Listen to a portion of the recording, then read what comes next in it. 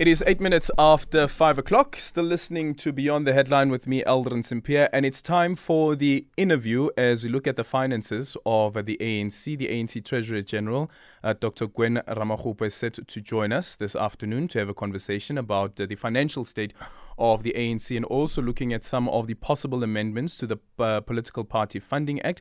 Remember that the Gwen Ramokgopa's predecessor, Paul Mashatile, is now the deputy president of the ANC, had also raised some concerns around the Political Party Funding Act, and it said that the threshold, the declarable threshold, should be increased from the current 100,000 rand. Dr. Gwen Ramokgopa now joining us on the line to have a conversation about the party's state of finances and her views on the Political Party Funding Act.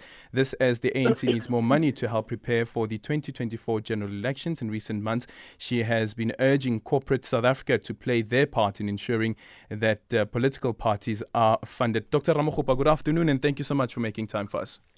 Good afternoon, my brother, and good afternoon to listeners as well, and thanks for inviting me. How would you describe the balance sheet of the ANC currently? Well, not where we want it to be, but we are indeed putting it back to good health. Back to good health? What are you standing at currently? Well, I will not go into details except to say that we are able to both meet the obligations to our own operational costs as well as reducing our liabilities. We're still quite a long way to reducing all our liabilities, but we are having arrangements with our creditors. And for now, I can say that we are stabilizing in terms of meeting our operational costs. So salaries are covered? Exactly. Salaries are part of the operational costs, and yes, we are stabilizing there. Are the liabilities still 500 million? They have certainly reduced from what they were in December, and we're working hard to meet those liabilities with various creditors. I've had to secure meetings with a number of creditors and make arrangements, and we've begun to meet those obligations. That will, include, I think now we are in good standing with SARS. And we are also contributed to reducing the liabilities to the pension fund of workers and also some of our overdrafts.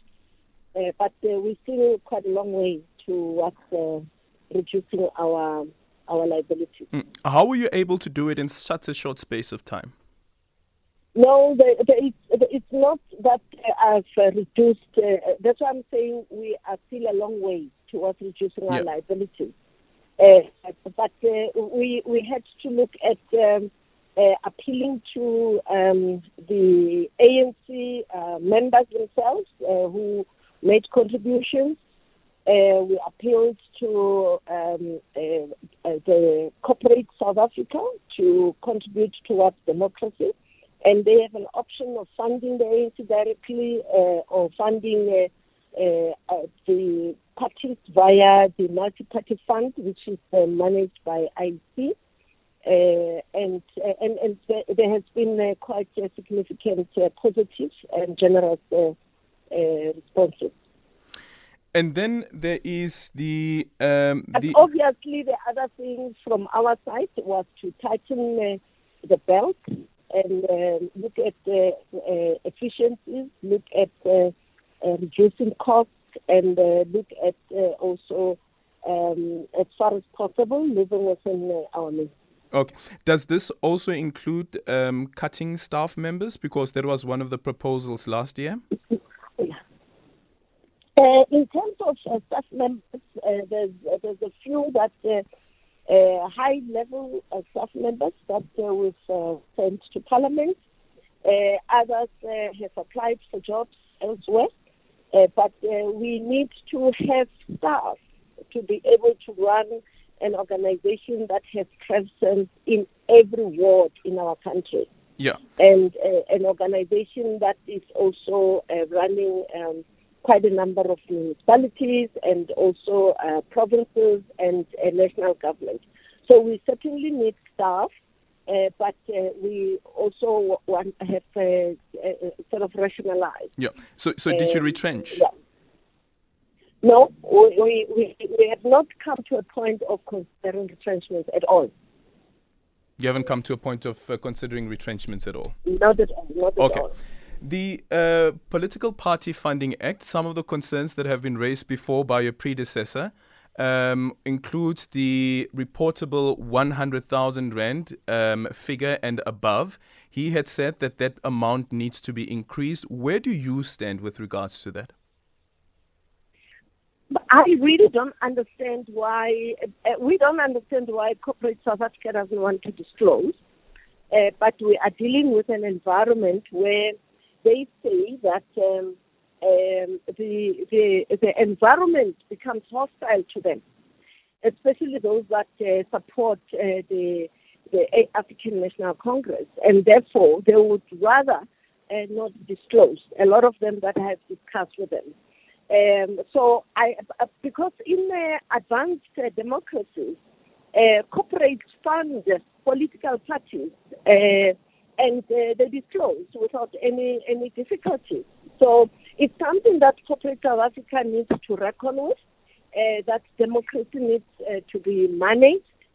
I actually gave them the various platforms I've been with them, gave them also examples of the organization going down to the ground, even during the July 2021 unrest, so that we don't leave our people to the security forces or even to criminals that hide behind them. So we had to talk to stakeholders, we had to talk to ordinary members, we had to talk to local leaders. They had to see us on the ground. And I was one of them that went there, so that we don't leave our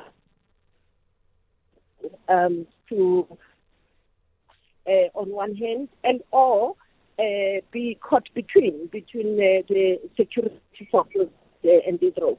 Yeah, but are there any proposals around the amendment of the Party Political Funding Act?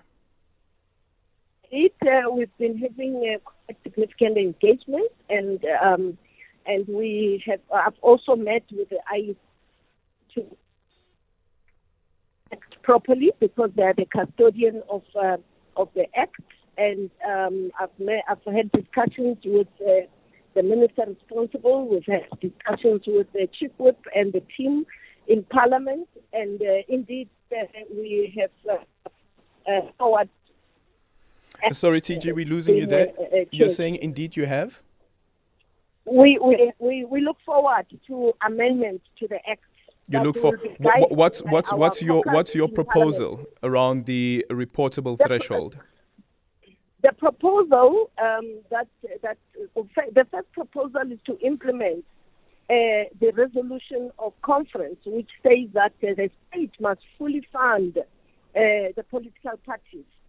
That's the first one, so we're pursuing that. And then the second one is in the interim, whilst we deal with the corporate climate in South Africa, that we should lift the three thresholds. There's a threshold of declaration, which is 100,000, and there's a threshold of foreign funding, which is about, I think, 5 million, if I'm not mistaken. And there's a threshold of domestic donors, which is at 15 million all per annum. So we are working with the caucus in Parliament to look at engaging and coming up with proposals, because there has to be a resolution of Parliament, and they would be engaging with other political parties, obviously. But what's the ANC's proposal of the threshold? We are still engaging. We also have to engage with civil society and explain why, because the thresholds were proposed by ourselves in consultation with a number of institutions and civil society organizations. So we are in the process of those engagements. There are quite a number of proposals. Sure, TG, but what's the threshold that you are proposing? We will communicate at the time when the process is matured. Yeah, but TG, you speak about corporate South Africa being reluctant to disclose, and yet you as a political party also who's actually asking for money feel uncomfortable with disclosing what it is that you are proposing.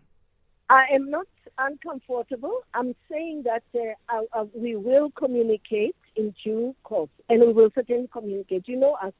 We do communicate, but I'm just saying, just give us time to process this internally, and then when it is matured, we will, especially after consultation, we do want to first consult internally, especially with our partners in civil society. Yeah. And this will be public. It will not be a secret at all. Okay. You can't compare what I'm saying with what I refer to as climate. Okay. Did the ANC at all try to circumvent that threshold reportable in a donation by having Chancellor House, for instance, Chancellor House Trust being the one that is making donations to the ANC? I don't understand your question at all. Okay. Because Chancellor House is a trust, and that's governed by the trust, by the relevant act that governs trusts. And the last time I checked, they were in good standing, and they donate. Yes, that's one of them. One of the companies, local companies that donate to the African National Congress and other institutions. But who are the trustees of Chancellor House? This is public knowledge, but I know the chair is your focus on Chancellor House, because I can ask them to address you directly. Yeah, no. I'm just trying to work out something here, because the other thing about what the about you are trying to work out is so that you don't ask me questions. You go round and round. What is your concern? And then we can arrange. I can even arrange the people to talk to you. There's nothing secret that we do. So what I'm trying to find out is, are there companies or individuals that are donating money to the ANC via Chancellor House Trust because they do not want to disclose to the IEC? There really is nothing like that. Chancellor House, if it donates openly, if it does have resources from the dividends. Yeah.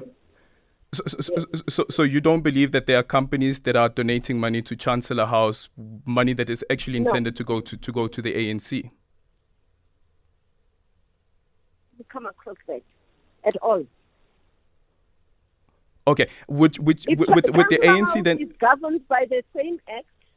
If they donate from the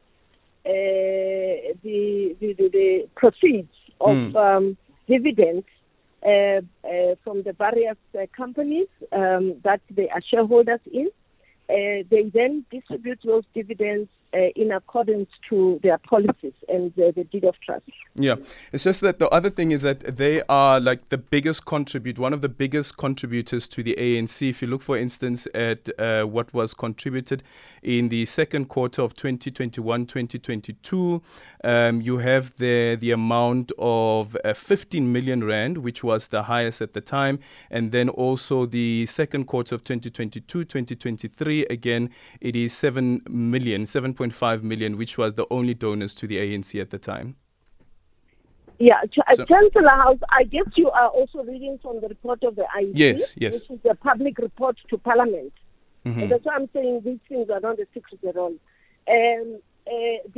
My understanding is that Chancellor House is also governed by the same political party funding act, that they cannot contribute more than the stipulated 15 million for local companies.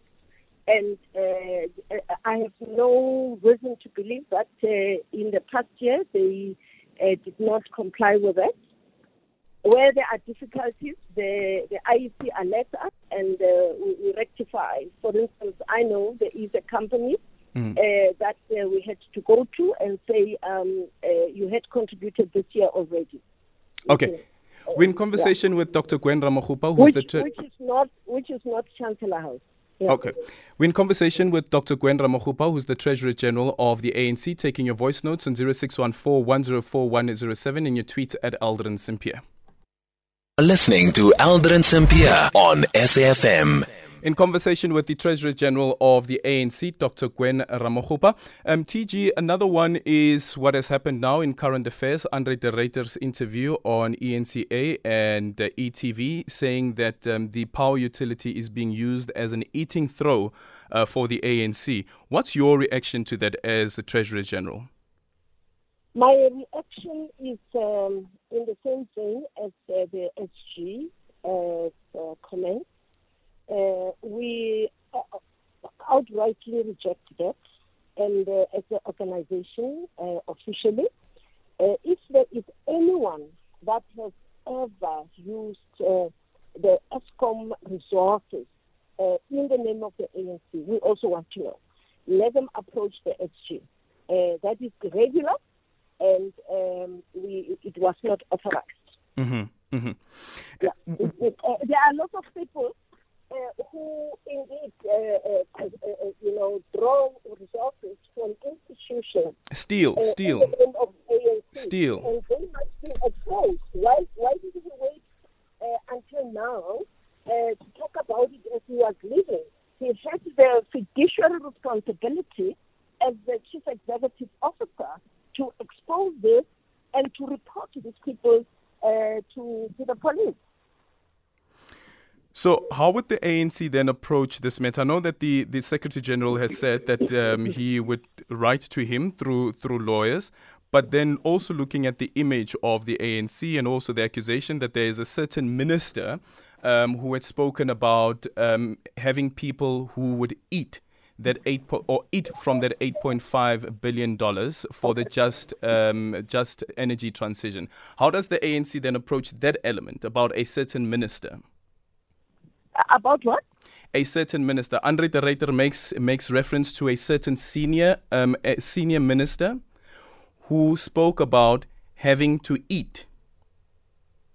Well, why does he talk in that? He has the fiduciary responsibility to report these people or anyone whatsoever to the police. That is corruption. And we have said that a key to our renewal agenda is to expose corruption and to indeed clean the name of the ANC. And we are determined to do that.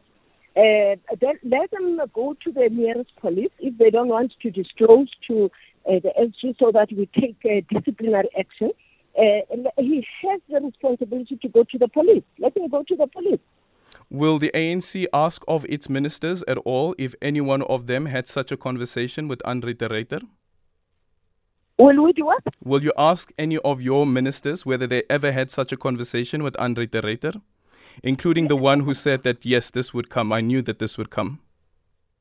We have made it very clear to all our members, not only ministers, to all our members in all our meetings, that we will take very serious action against anyone who abuses state resources.